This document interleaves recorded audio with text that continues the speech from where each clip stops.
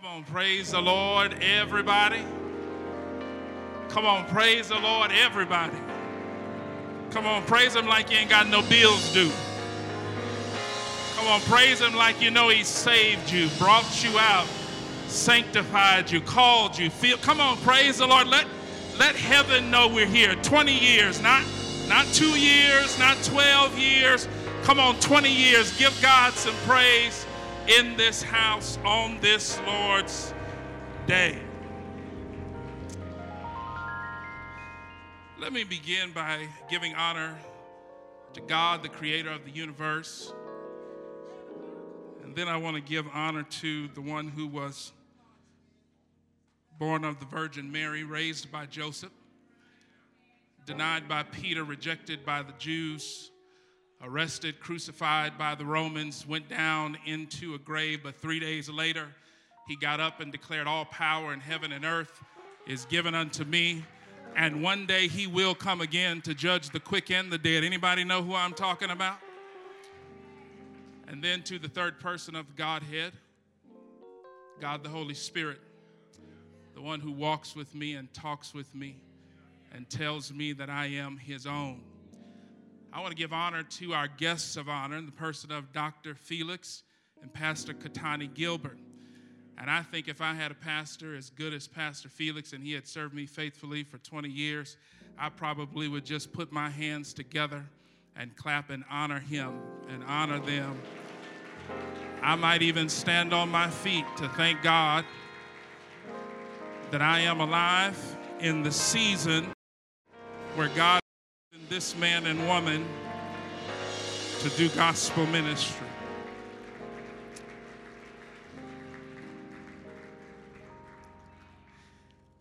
And then I want to give honor to all of the clergy who are here, Bishop Phillips, Pastor Dale, to our pastoral staff that's here, Pastor Brandon, to the Honorable Rhonda Fields, who is here. And I would be remiss not to thank our praise and worship team who gave up their time to be here. Thank you so much for allowing the Lord to use you. I would be equally remiss if I didn't pay honor to the worship team from RCF. Come on and show them some love.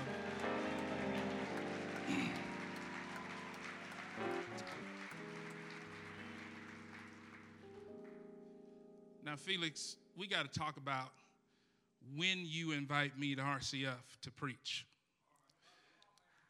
I didn't know everybody from the city was going to be here and it was going to be this much pressure. I thought it was just going to be, DCBC and a few folks from RCF. I didn't know Bishop Phillips was going to be here and Pastor Dale was going to be here and all of the state and city representatives were going to be here. And now I'm under all of this pressure. So from now on, Pastor, with all due respect, let me choose when I come. If you are so gracious to have me back. Amen. I feel like I'm on an episode of Shark Tank, and I am not the shark. Amen. Let me choose. Sunday school teachers, new members teachers, watch out. Here I come. Amen. That's where I want to come. What a privilege it is to be here. And I know the hour is well spent, but I don't want to rush because I don't want to get ahead of God. And I don't want to be careless with his word. And so I'll promise not to keep you too long, but if you'll just loosen your tie like I did, amen. In about the first 10 minutes, I knew it was going to be one of them kind of days, amen. So if you'll just loosen your tie, kick off your shoes, and give me just a few minutes in the presence of the Lord to properly honor God and his word and to properly celebrate the ministry of this man and woman. Real quick, DCBC is here. DCBC, will you just stand and let Pastor Felix know how much we love him? Amen.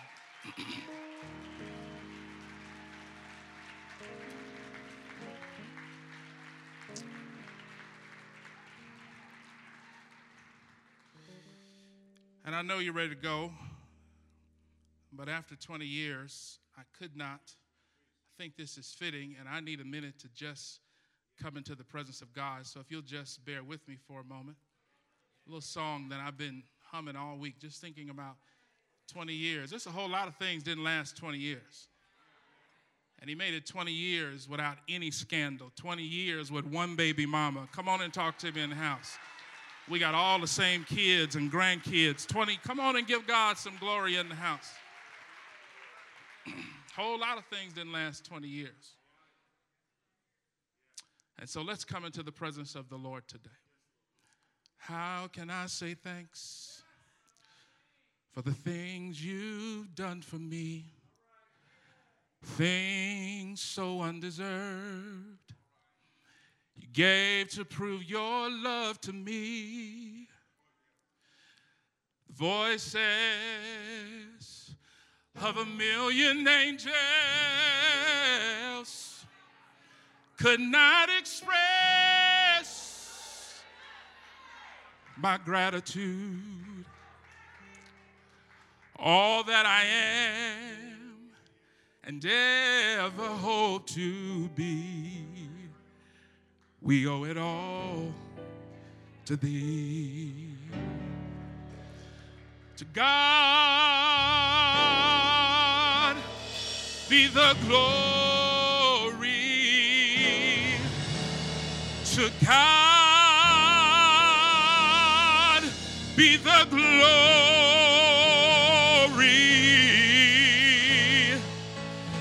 To God be the glory for the things he has done. Just let me live my life, and may it be pleasing, Lord, to thee. And should we gain any praise, may it go to Calvary.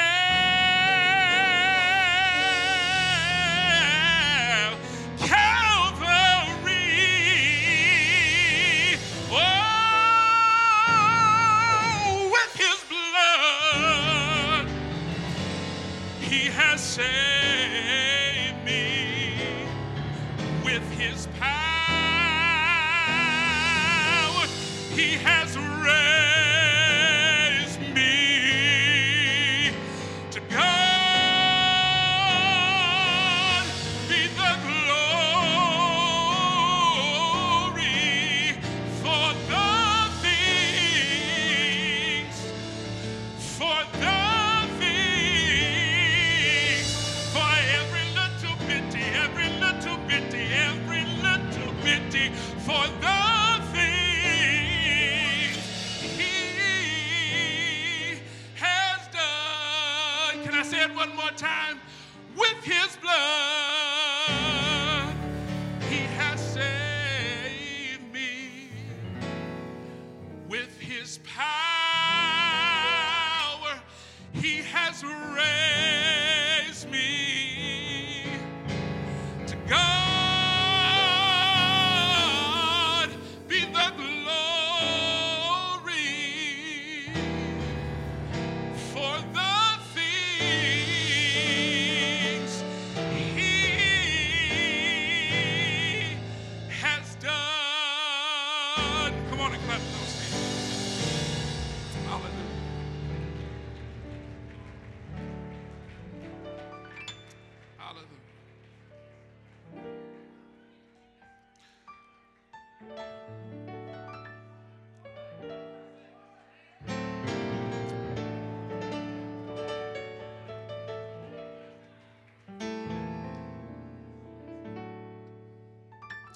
open our eyes, God, so that we may see your word. Help us not to miss the periods, the question marks, the semicolons, for they all bear on interpretation. Open our ears that we may hear what it is that the Spirit says unto the church. Open our spirits that we may live out the true meaning of the fact that God is a spirit, and they who worship him must worship him in spirit and in truth.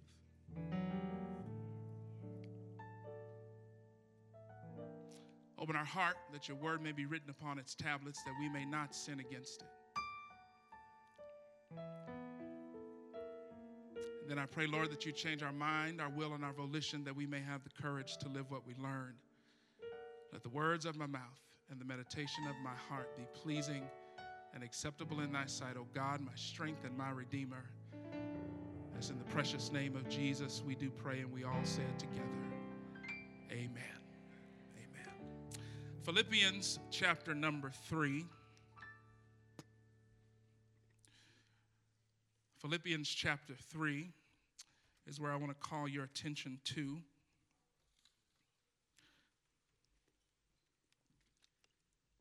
While you're finding it, let me also tip my hat to the guest songstress who was here. My God, today.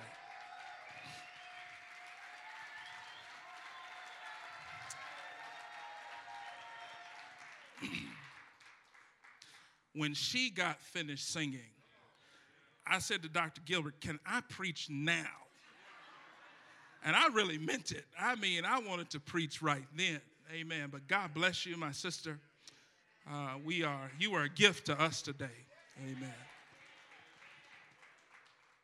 Philippians chapter number 3 is where your theme is found, beginning at verse number 12.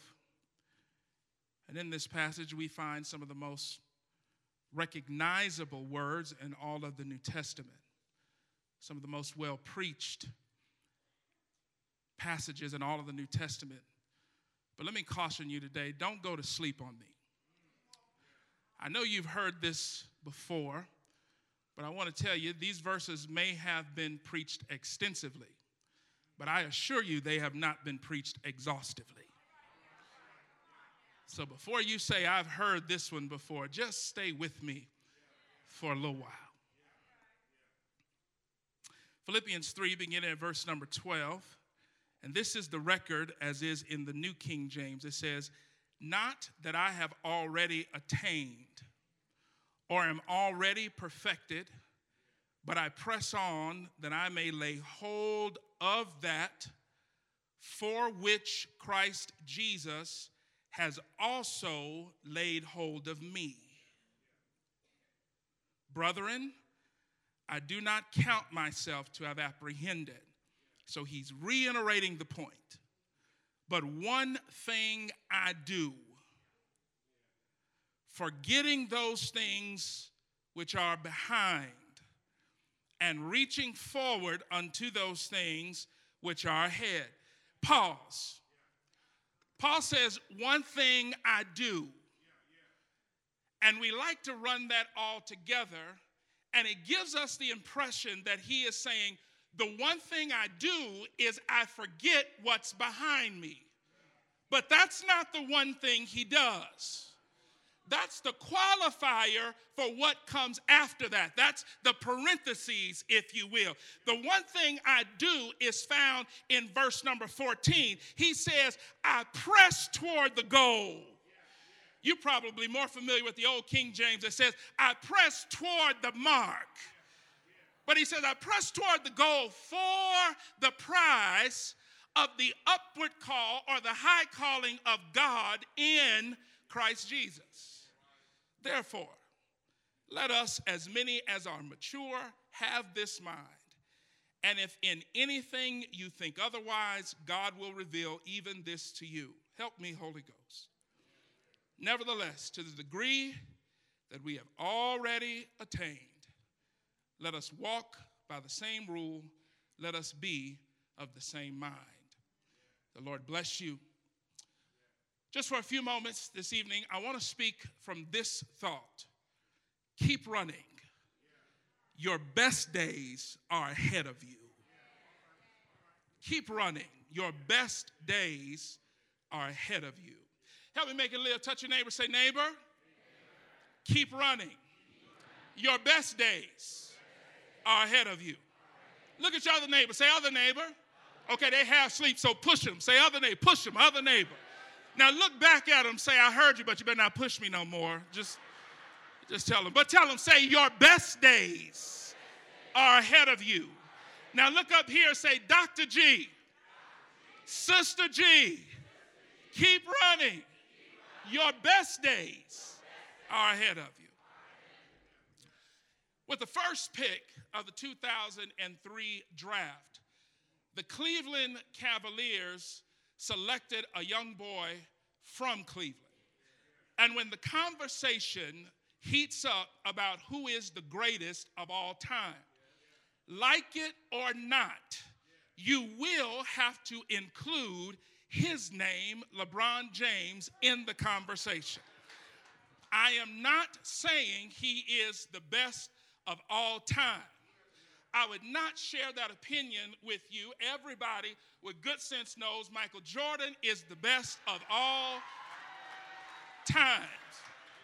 All the rest of you heretics need to repent and be baptized for the remission of your sins.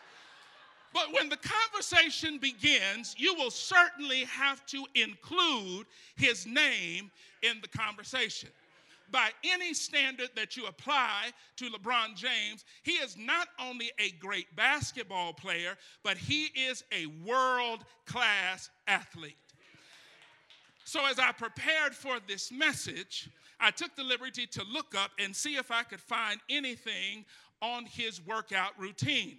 And let me tell you, I found more than I cared to read. I got tired just reading his workout routine. Now, everything that I'm about to say to you was not just simply this or that. It was like 3 sets of this, change, 3 sets of that, change, 3 sets of that again. It was not just one repetition, but you found things like push-ups, pull-ups, dumbbell snatch, single arm cable rows. What in the world are single arm cable rows? Swiss ball hip raises, leg curls, dumbbell squats, dumbbell step ups, leg standing dumbbell calf raises. Anybody tired yet? Lat pull downs, dumbbell bench press, overhead press, dumbbell row, dumbbell side lunge, unstable jump rope. Now, when you got feet as flat as mine, jumping rope is unstable anyway. But he sees the need to make it harder than it is. I don't know this to be true, but it has been said to me that LeBron James spends upwards of about $1 million a year on his body alone. I wish somebody saw where I was going with this. Why does he do that? Because he knows that for 82 games a year as a minimum, he will have to run up and down the court for 4 quarters as a minimum. And world-class athletes understand that if you are going to participate and win, you must be in good shape. Christians need to understand that we too are running a race. And if you are going to run and finish and win, you must be in good shape. I'm not worried about your calves now. When we talk about Christians, I'm worried more about your knees.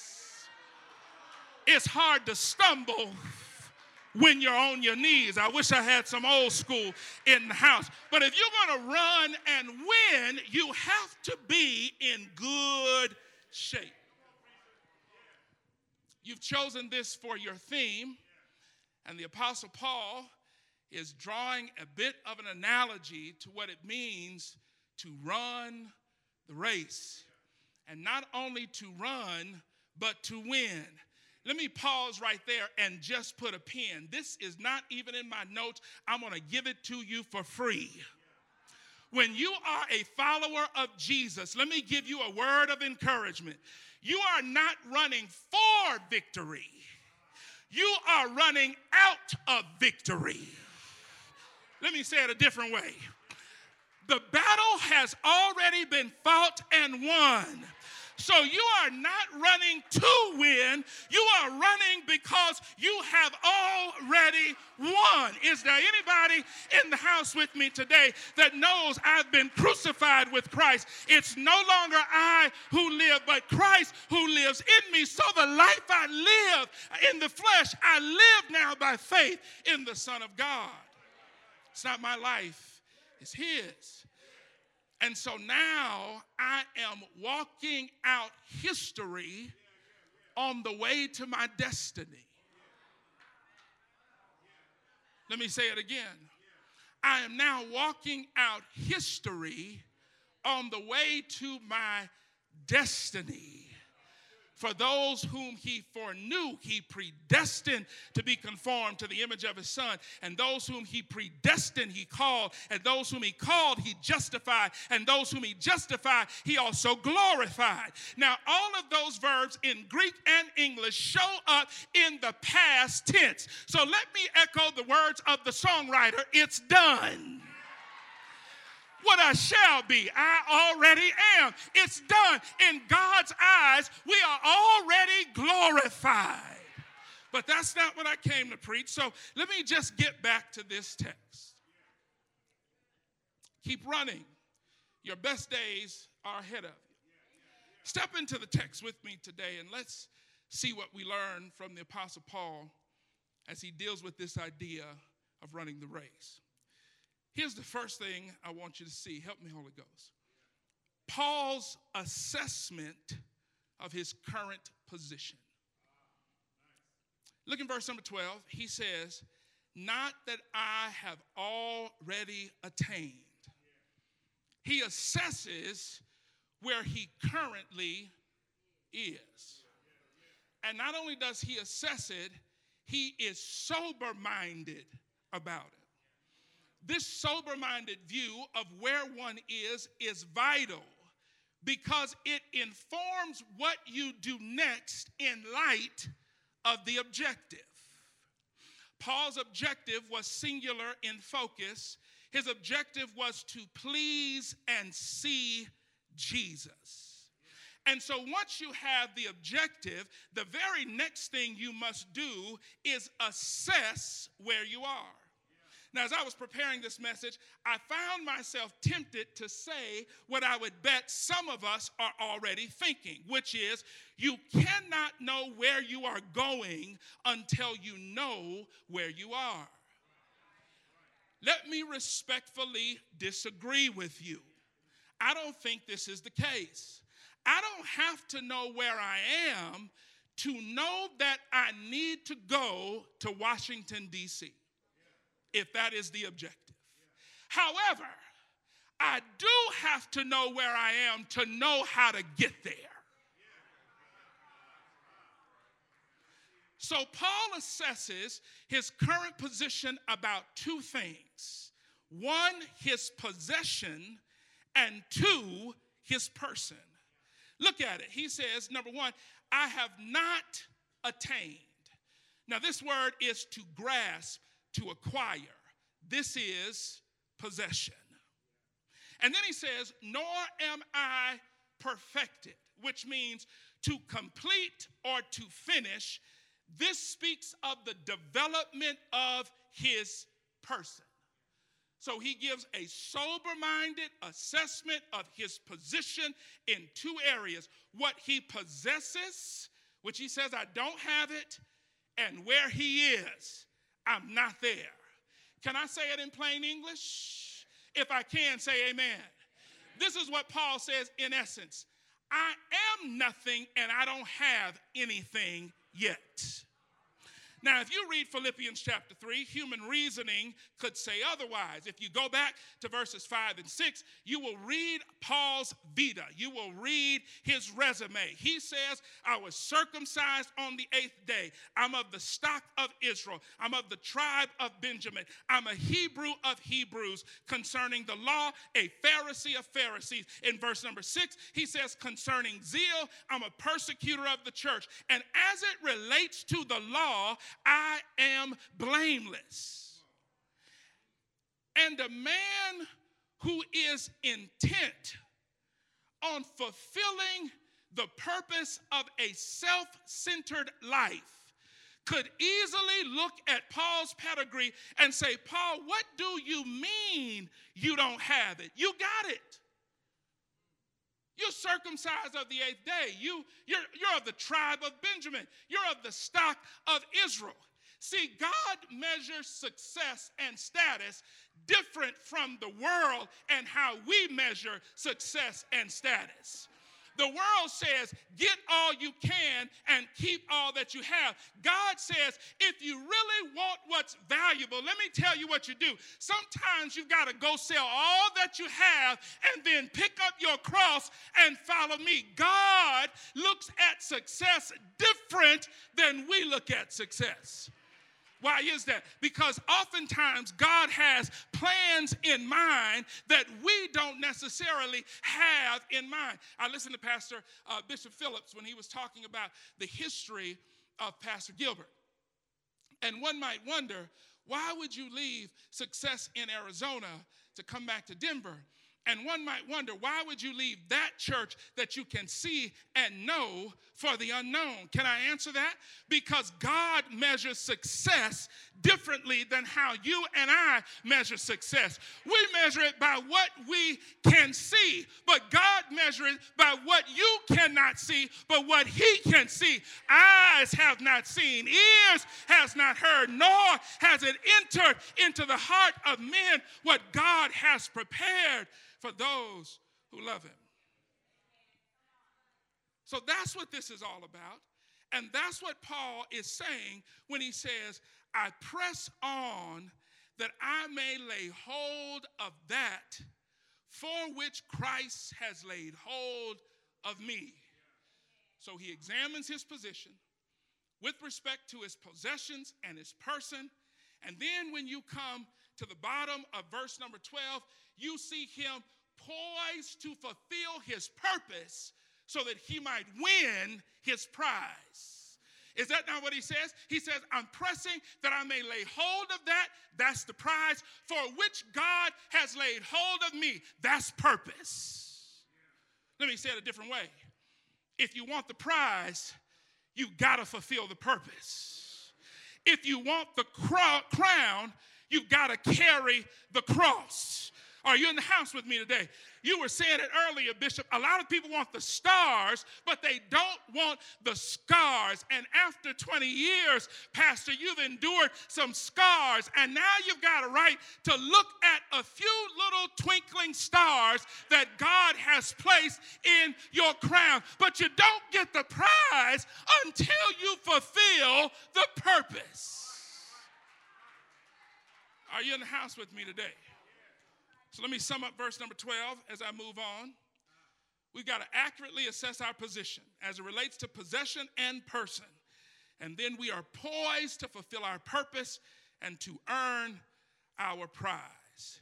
Here's the second thing I want you to see. He says, not that I've already attained or am already perfected, but I press on that I may lay hold of that for which Christ Jesus has also laid hold of me. And then he says, brethren, I do not count myself to have apprehended, but one thing I do, forgetting those things which are behind me. Here's the second thing I want you to see. Paul is looking in the right direction. Or in the words of your theme today, he is anticipating the future. Now, the common exhortation when we look at this verse, and Paul talks about forgetting those things which are behind and reaching forward unto those things which are before, the common thing that we want to say to the people of God is this: don't rest and get comfortable in what has been. I was conversing with Pastor Brandon one day, and we were talking about church and the dynamics of church and some of the difficulties of church and moving forward. And he said, Pastor, every church has had their heyday. And sometimes when churches don't want to move, don't want to change, we were talking about a specific context in that conversation, don't want to move forward. He said, because they are bent on getting back to their heyday. And that was good wisdom for what I was dealing with in that moment. And that's a good exhortation. I don't think it's wrong to make that application from this text. But that's not what excited me when I read the verse.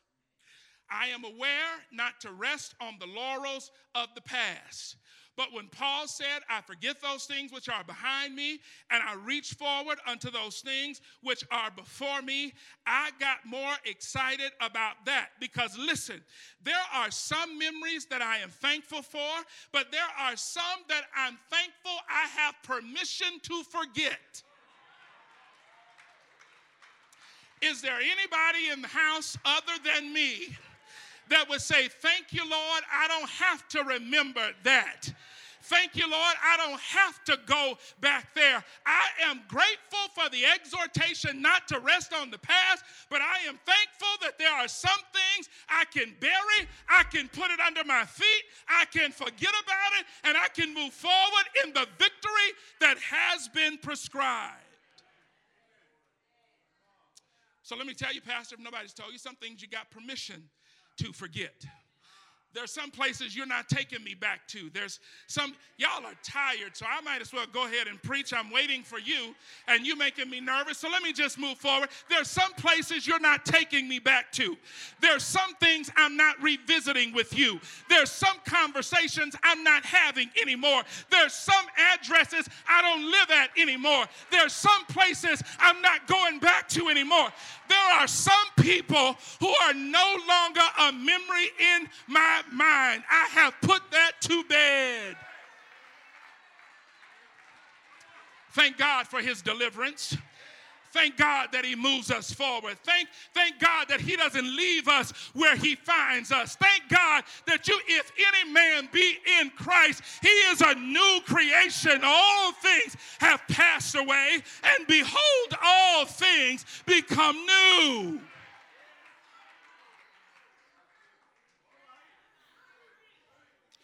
Are you in the house with me?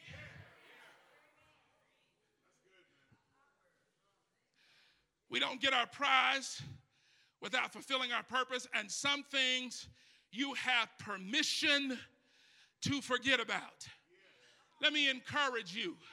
When you think about the successes of your past, have you ever stopped to think about that your best days are ahead of you? And let me tell you something else. Thank God that some prayers he did not answer. If God had answered the prayer of who you wanted to marry, right now we'd be raising bail for you, taking you to check with your probation officer, parole officer. We'd be making all kind of arrangements for you. Thank God there are some prayers that he did not answer. Thank God there are some things that he did not give to me.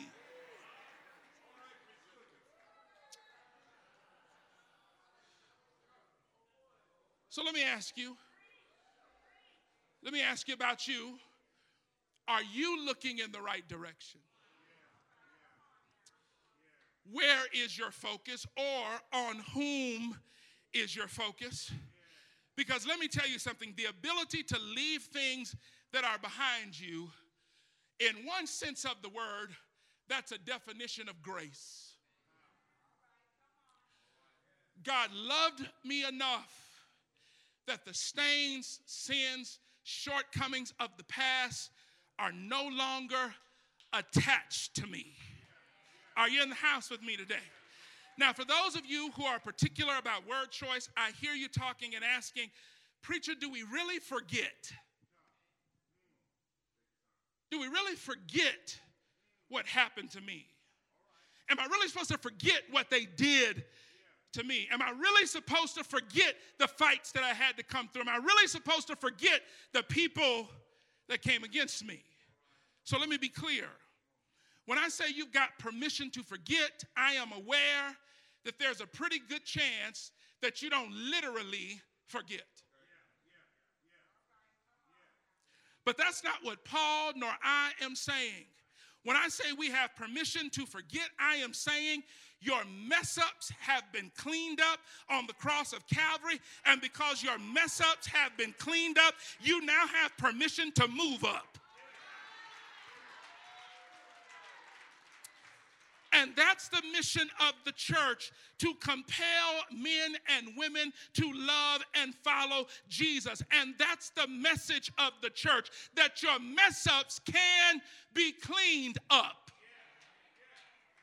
Anybody in the house with me can look and say, I had some mess-ups, but thank God he cleaned them up. I don't smell like the stuff that I've been through. I don't look like the stuff that I've been through. I don't act like the places that I came from. I don't mimic the people that raised me. Why? Because God cleaned up some of my worst mess-ups. Help me, Holy Ghost. Not only is Paul looking in the right direction, but he's looking at the right thing. Look at verse number 14, and I'm almost done. He says, I press toward the goal for the prize of the upward call of God in Christ Jesus. I press toward the goal for the prize. I press toward the goal for the prize. He did not say, I press toward the prize.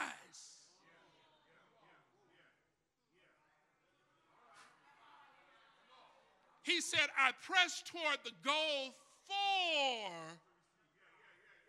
the prize. Let me pause right there and see if I can illustrate this point. Nothing about me was made to run.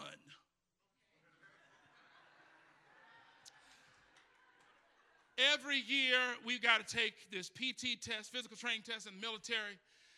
And when they tell me the day that I have to take my PT test, I start speaking in tongues and rebuking the devil in the name of Jesus.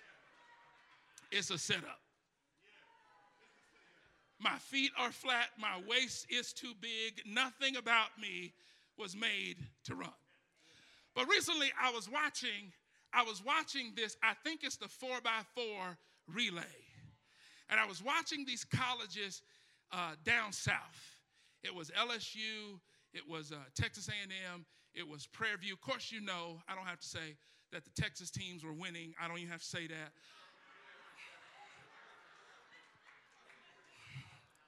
That goes without saying. But I was watching them. On the track, there were 4 men who were running, and I'm almost done. Just give me 10 more minutes. There were 4 men who were running. Off to the side of the track, there was the booth where all of the medals were held. I press toward the goal for the prize. Not I press toward the prize. I watched them come around the track one after another, handing off the baton. And every time they handed the baton from one man to the next man, and he would start out of the gate, watch this, he did not run toward the place where they were holding the medals. He was looking toward either the next man or the finish line. What am I trying to say? The goal of the race was not to get the prize or to run toward the prize, but if I run a good race, then the prize is the byproduct of running a good race. Are you in the house with me today? What am I trying to say? There are some people in this business who want the prize, Pastor, but they don't want to run the race. So let me tip my hat to you that you spent 20 plus years running the race. It's the good race that takes you to the prize.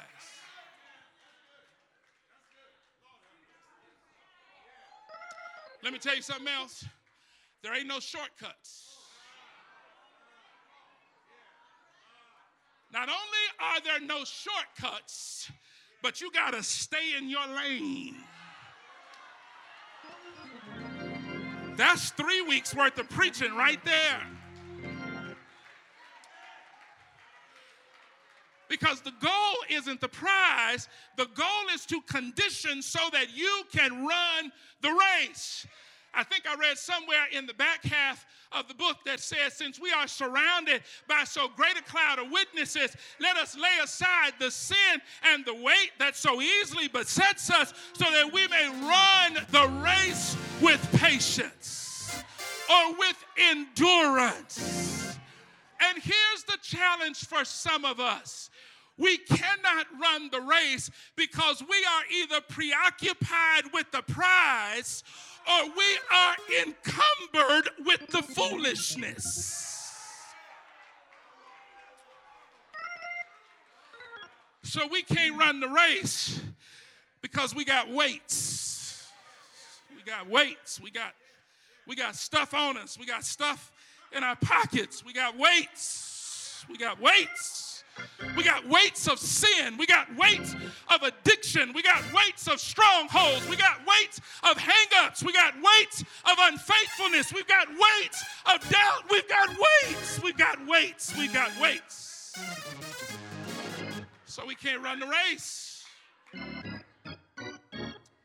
here's what Paul says as I try to head toward a close. He says, look, all that other stuff, and you have to read the passages before this, but he says, all that other stuff, I count it loss. Now, you don't see it in the English, but in the Greek New Testament, he says, I count it as dung.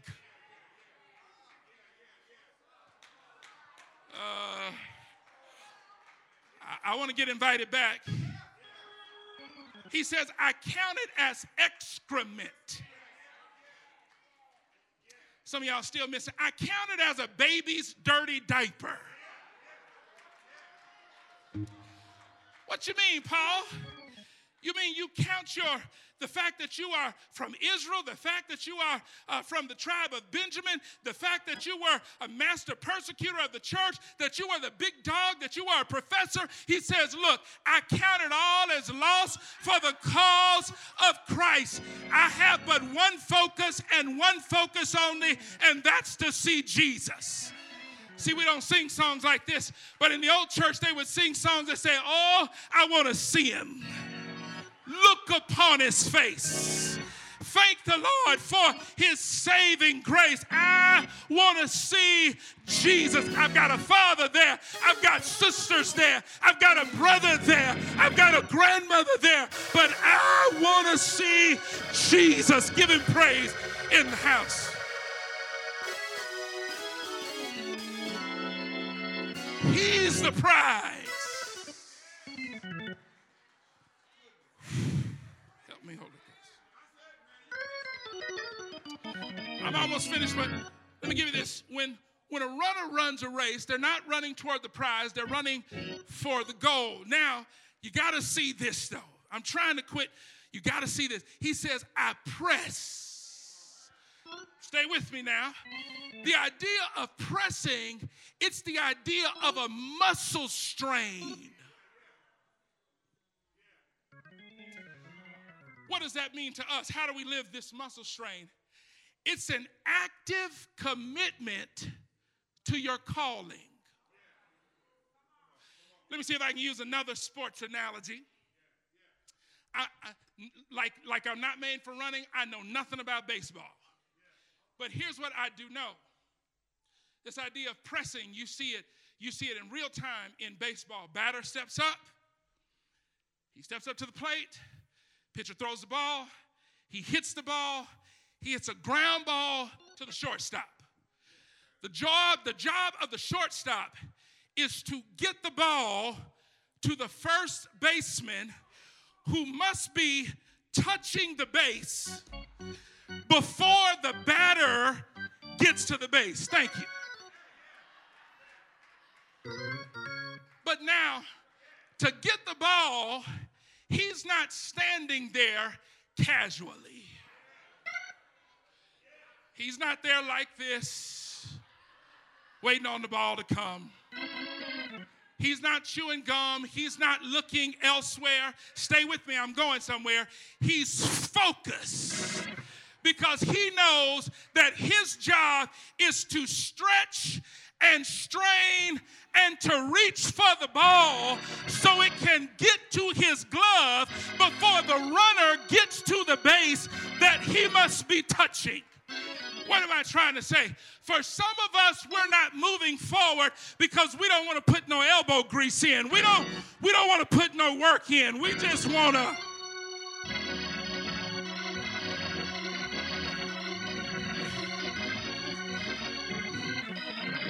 We want to sit back and wait for it to come to us. But Paul says, I'm not waiting for it. I'm stretching for it. I'm pushing forward. I got somewhere to go. I got stuff to do. I got people to share the gospel with. I'm straining for it.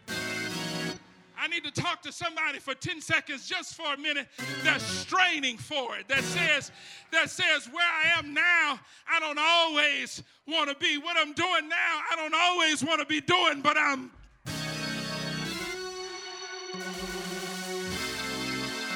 You get a better picture of it in the Gospels. The woman who was trying to get to Jesus, she wasn't casually meandering through, but she was.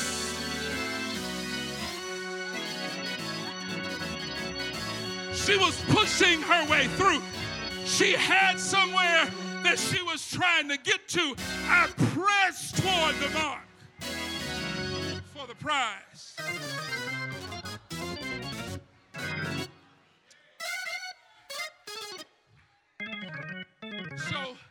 So we forget what's behind us in 13. Help me, Holy Ghost.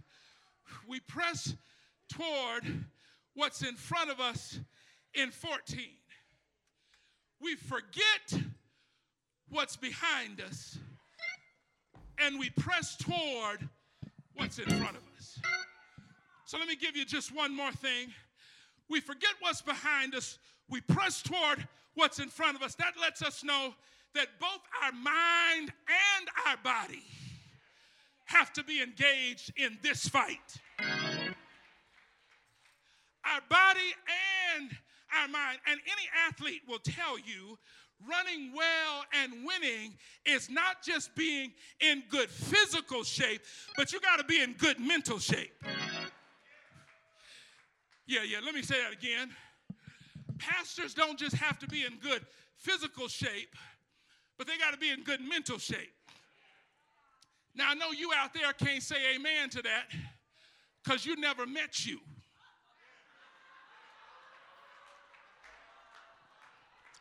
Come on, let's just get real with it. But when listen, I've met me. And you ought to be honest enough to say that you ain't always all that you're cracked up to be. We got to be in good mental shape, and we got to be in good physical shape. We got to have our body and our mind engaged in the fight of pressing toward the goal. So people will drive you crazy, but Pastor, press on anyway. Yeah, when you got to pray at night by yourself, press on anyway. When you're going to get people out of jail that deserve to be there, press on anyway. Come on and talk to me. When you're at the surgery center and you should be sleeping, press on anyway. Because there's a prize that I'm working toward. I read somewhere in the back half of the book, be thou faithful unto death, and I will give thee a crown of life. Here it is. Paul, not only is he heading the right direction, looking at the right thing, but this very last thing, and I'm done, he has a clear end in mind. He says, the upward call of God in Christ Jesus. What is this upward call? I looked at it and I examined it, and I had to conclude after looking at it, I simply believe this upward call is literally heaven as a result of the bodily resurrection of the saints of God.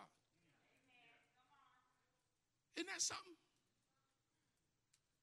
Read it when you get a chance, the verses that come before it. We're pressing toward new cars, new houses, new jobs, new titles, new promotions. bigger churches, bigger expense accounts, more places to preach, more places to teach. Paul said, listen, you can have all of that. Here's what I want. I want to see Jesus.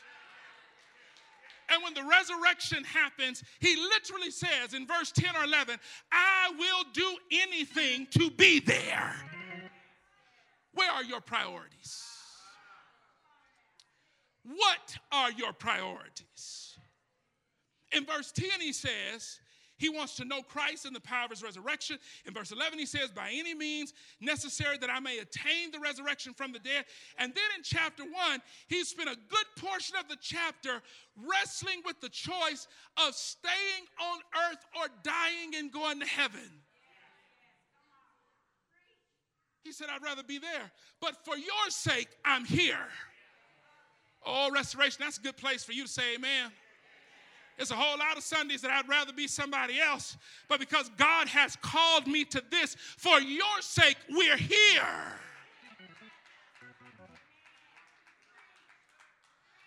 Now, if you can't say amen, you're probably that person that come to church 1.4 times a month. And when you do come, you come at 11 o'clock and we started at 10. You come at 11 like we started early.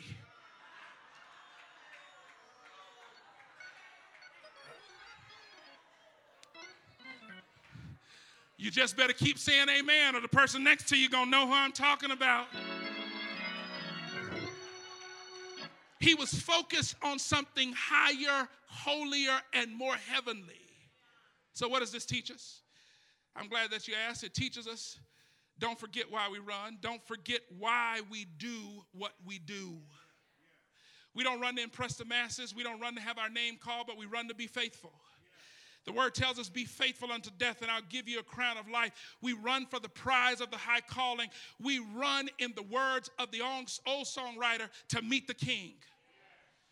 Now, I know some of us don't say that, don't know that song, but not too long ago, a lady by the name of Dr. Mattie Moss Clark, she was a worship leader in the Church of God of Christ. She wrote a song that said, I'm running to meet the king. And let me just close with this. She said, I'm going to walk, I'm going to talk, I'm going to sing for the heavenly king. She says, I want to be there. And the chorus would say, when they march around the wall. I want to be there when the general roll is called. They tell me that the half has never been told, but the Holy Ghost took control. I'm going to walk for the Father, sing for the Son, shout for the Holy Ghost. God, 3 in 1. I'm on my way to heaven, and I'm going to meet the King. Is there anybody in here that'll finish with me tonight and say, heaven is my goal? Above all else, I want to see Jesus. Above all else, I want to stand around his throne. Above all else, I want to sit down at the marriage supper of the Lamb when Jesus is crowned King of Kings and Lord of Lords. I want to join with the angels that you were talking about, Brandon, when we cast our crown at his feet and cry, holy, holy, holy is the Lord God Almighty. Give him praise in the house. Keep running. Your best days are ahead.